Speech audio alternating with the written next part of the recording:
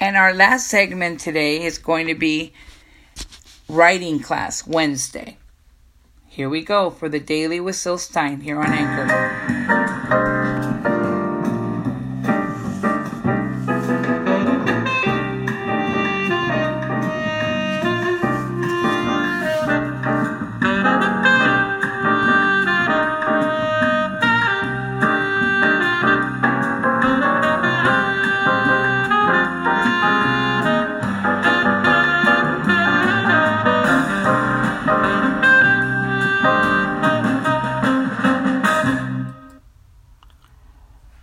Okay, so now, happy Tuesday, everyone. We're moving on to Wednesday writing class.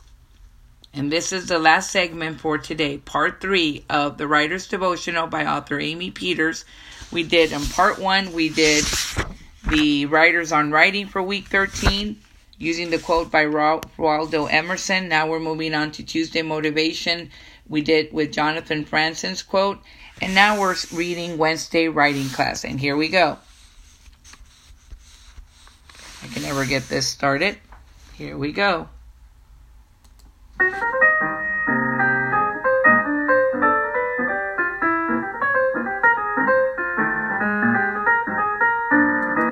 Okay. Create a question-answer riddle about nature. Use an element of nature to create a riddle. An example, question. I am the red tongue of the earth. I've been known to bury entire cities. Who am I? The answer is, I am lava. Riddles help writers think of images in new ways and to consider language in a different light. It is helpful when creating a question-answer riddle to imagine how the elements of nature would be viewed by an extraterrestrial being, for example. As funny as this may seem, you are trying to strip away preconceived notions and replace them with a new idea. For instance, in the riddle above, the lava flow of a volcano has been reimagined as a red tongue, which may be how aliens flying over Earth would perceive a volcano.